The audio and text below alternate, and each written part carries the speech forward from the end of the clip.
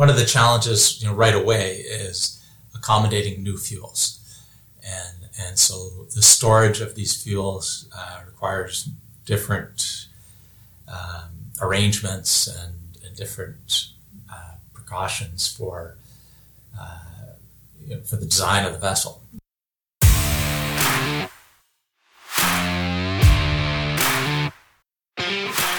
Welcome to the Bridgewatch podcast, bringing you up to speed on all things innovation in the shipbuilding and marine industry.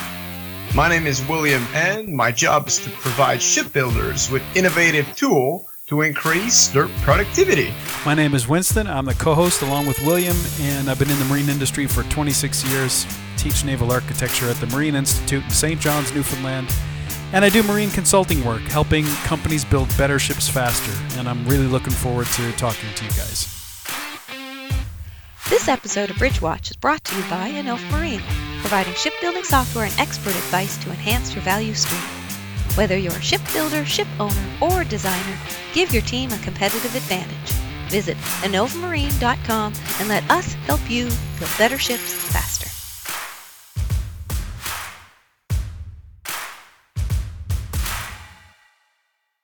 All right, so welcome to today's episode of the Bridgewatch podcast. Today we have a guest with us, the president and founder of Capilano Maritime, a company in BC, Vancouver, BC, North Vancouver.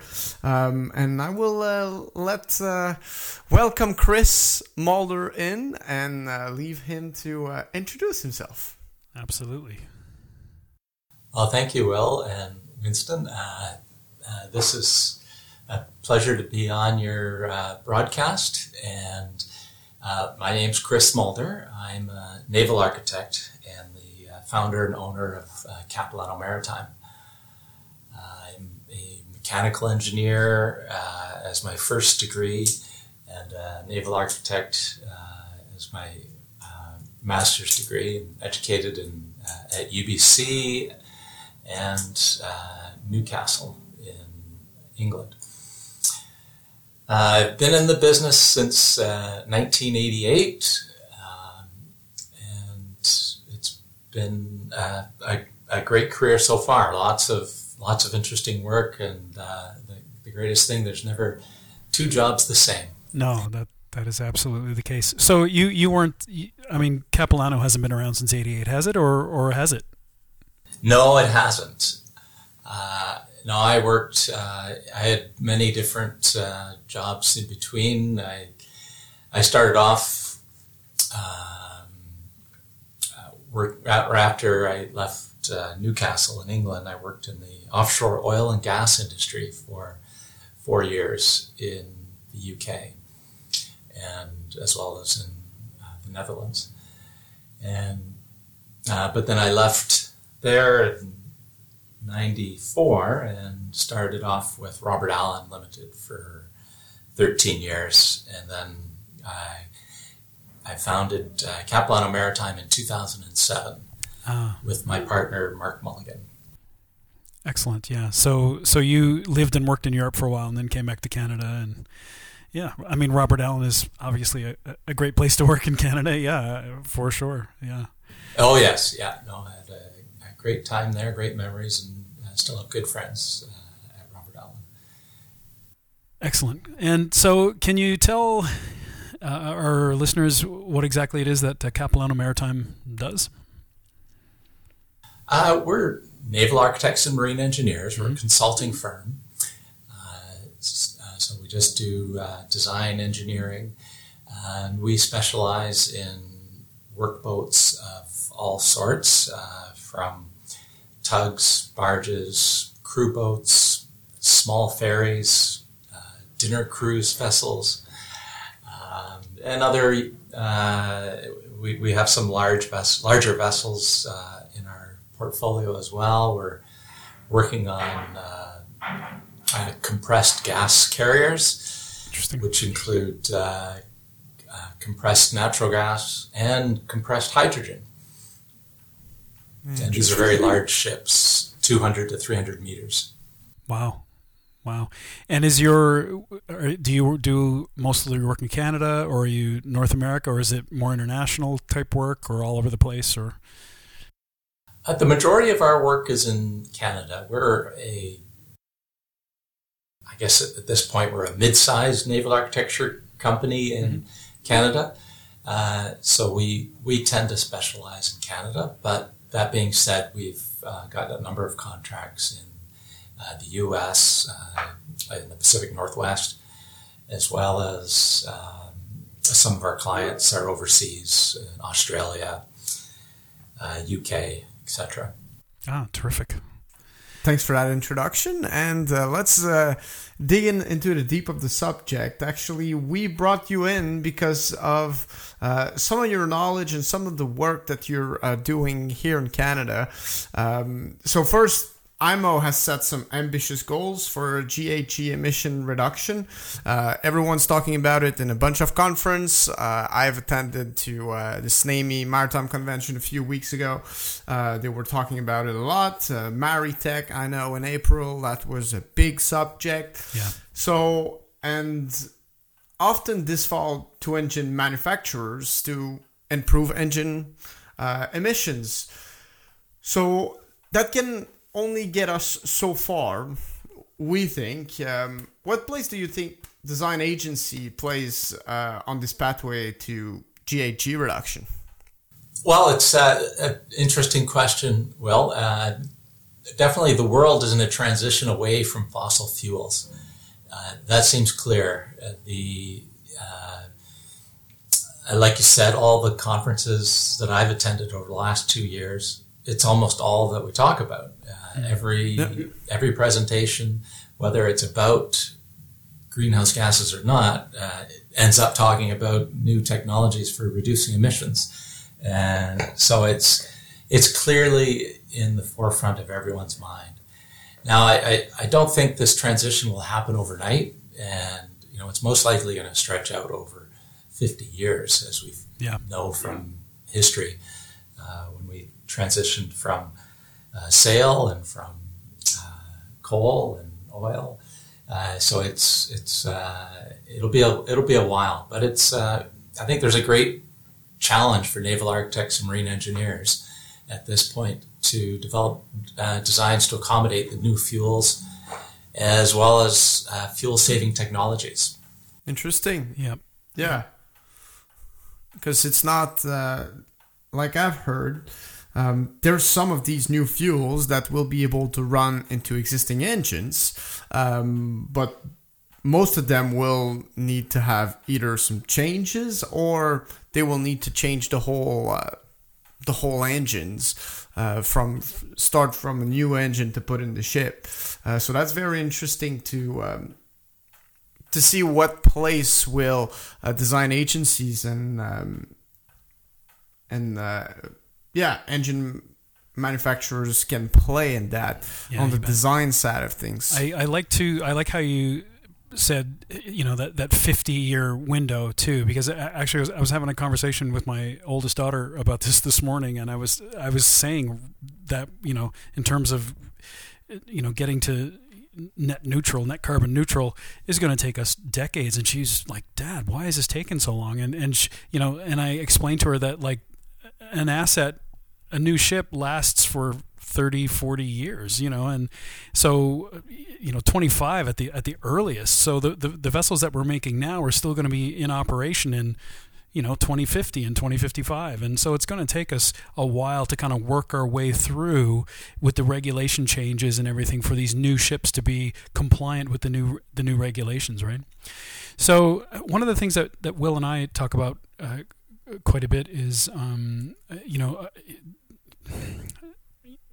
artificial intelligence and how we're collecting all of this data and stuff in order to try and improve hull form design. And so in terms of thinking about, what's interesting, I think, about your background is you're a mechanical engineer and a naval architect. And I know that there's a lot of relationship there between the two disciplines, but at the same time you have this, IMO has really been picking on the engine manufacturers to get the emissions down. But what can we do as naval architects projects? I mean, is it hull optimization, or is it route optimization, or is it just a combination of all these things that are going to help us get the numbers down, the greenhouse gas numbers down? Well, I guess the one of the challenges right away is accommodating new fuels, and so the storage of these fuels requires different arrangements and different precautions for the design of the vessel.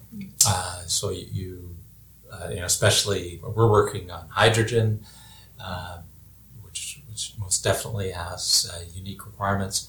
But the same goes for some of the transition fuels like LNG, which also require, you need cryogenic tanks and double-walled pipe, and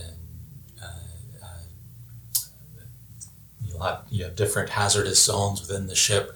So all of those things play into the design of the vessel. Yeah, true. Yeah. Do you think that it's the actual? What's our biggest challenge, or what's IMO's biggest challenge? Is it the fuels? Is it new design? What are the challenges here, do you think? I mean, you already mentioned some, like the storage of some of these fuels is obviously a pretty big challenge. Yeah, I think it's coming up with the new regulations to accommodate the alternative fuels, and as well as power storage systems. So whether that's a battery bank or some other form of energy storage. Those are the greatest challenges, because it's there's new risks introduced with new types of fuels and new types of storage systems. So we need to learn and understand those risks and how to mitigate them. You mentioned batteries. Do you think we'll ever get to the place where we have fully electric? Well, I mean, ships all have different missions. Obviously, some ships are coastal and they just go from A to B, like a ferry, for example. But I mean, ocean crossers. Do you think we'll ever be at the point where? Can you see that where we'll have fully electric, or are we always going to be relying on fuels of some sort? Do you think? That's a good question. Yeah, the deep sea ocean-going vessels definitely require an incredibly long range, and it's hard to do that with today's batteries, for example. Yeah. And so they will be reliant on. I feel they'll be reliant on fuels of some sort for a long time. Now they're talking about new fuels. Introducing new fuels already. I mean, many of them have converted to LNG and are looking at ammonia and methanol, which have challenges and disadvantages as well. So, but yes, I think largely big ships will be running on fuel for a long time. Right. Yeah. In terms of, after going at few conferences, I saw that electric ships, it makes sense, for example, in some province here in Canada and Canada in general, because how clean we make electricity, and because of ferries, for example, that have small routes, then we have a lot of ferries. I'm thinking about BC ferries, I'm thinking about STQ in Quebec, and in the Great Lakes in Ontario, there's a lot of ferries there. So for us, it makes sense to have electric ships. But in terms of like having long range in other countries, I think that's really where alternative fuels will be the solution. Yeah. I think for coastal craft, it's a different scenario. We can look at electric vessels, whether they're powered by battery storage systems or by other means of generating electricity. But I think largely most new coastal craft will eventually move to electric of some sort. Yeah, makes sense. And of course, we're thinking about the technology as we know it today, too, right? I mean, who knows when cold fusion might be something that we can do? You know what I mean? Or the design of nuclear plants is way better than it is now. And actually, I've heard that it's actually quite good now. It's just more of a PR problem than an actual safety issue with nuclear and so on. But yeah, interesting. Yeah. So that's interesting. Like if you think about 100 years out, like I guess I've never thought about it that far out before, but I suppose we'll be using fuel in one form for a while yet, at least with the technology that we have now. Are the regulations in Canada are they keeping up with IMO? How is Transport Canada looking at this whole thing? Are they? I know here in St. John's, Newfoundland, we had a carbon tax put on our fuel over the summer, and it drove the price of fuel up 15 cents a liter. And so I think at present we pay the highest in Canada for fuel. And probably rightly so. We're probably only now just beginning to pay for the damage that we've done. You know what I mean? So I wonder how Canada is looking at future ships, and what are your thoughts there? Transport Canada, I think, has done a great job of accommodating new fuels. They've really addressed LNG when it came in, and the last 10 years they've been working hard at developing new regulations and accommodating vessels running on LNG. I know here on the West Coast we've got BC ferries and C-SPAN ferries all running on LNG now, and successfully, and have developed great procedures for bunkering and storage and handling the fuel. And that's kind of paving the way for other new fuels, so they can start to look at ammonia, methanol, hydrogen. Yeah, interesting. Yeah, I've heard that Transport Canada are also really busy with the whole COVID things, new requirements. I think that's putting a big pressure on the ship owners to make sure that they fit these new regulations. So I hope we can put COVID back in the back of our mind and then focused on these new challenges. Yes, I'm sure we would all love to do that. I hopefully, I hope that will happen soon. So, because there's a lot of things for us to be working on. It would be great to see the Canadian government give even more leadership for this transition to new fuels and new technologies, so that we can be leaders in this area. Yeah. Canada is extremely lucky. We've got some of the leading technology companies, so we're well positioned to take advantage of this transition to the new technologies. It would be fantastic to see even more support from federal and provincial governments. I have to acknowledge that it's not easy to transition to new fuels. It is difficult. It is expensive. There is no motivation for owners to do that financially. They have to do it out of goodwill, and hopefully there are some or regulation. Regulation is the heavy stick.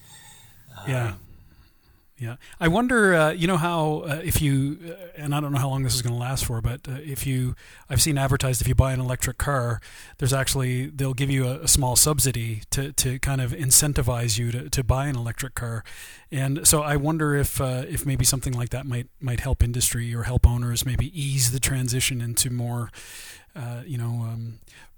GHG, greenhouse gas friendly vessels. I think that's very, very true. That would be a great way to incentivize owners to make that transition. I know there's carbon trading, emission trading, but it's not very mature and is not easy to take advantage of. Okay, yeah, right, yeah. And it's just the buying and selling of carbon tons. That's that whole thing, right? To however much you're putting in, you can offset it. If you, yeah, interesting. Yep. Yeah, it's hard for the user to take advantage of that. Right. Apparently, I think it's the producer of the various forms of energy can take advantage of it. It's really challenging for, if a vessel owner wants to convert from diesel to electric, it's quite challenging for them to take advantage of trading. Right. Yeah. I should have, I guess, maybe paid closer attention to what was going on in the Netherlands over the last couple of weeks in terms of the big, climate change summit or whatever they called it. Do you know if there was any impact on maritime, IMO or anything like that came out of that thing? Will, either of you guys? No, I haven't heard anything specific. Yeah. I believe it was in Glasgow. It was in Glasgow. Yeah. And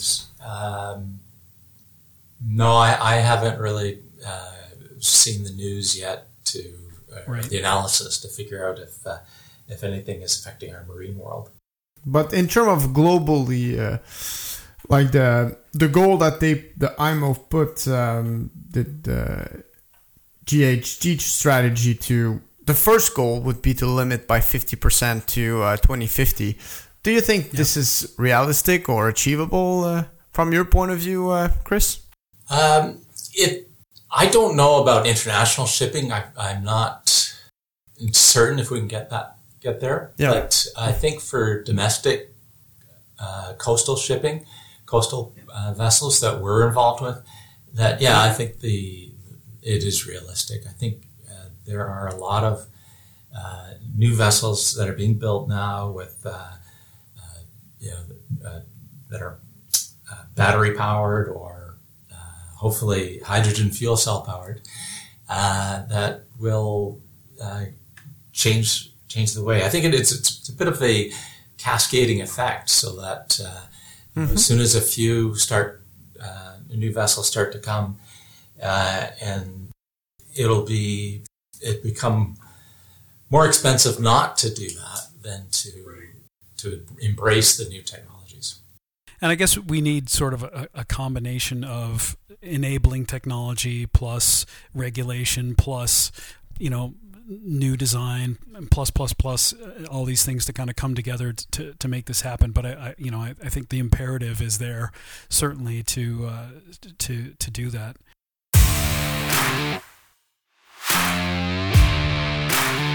Thanks for listening. If you have any questions or comments, you can go to our website, innovamarine.com/bridgewatch, and we have a space there for you to put comments and questions. Be part of the conversation.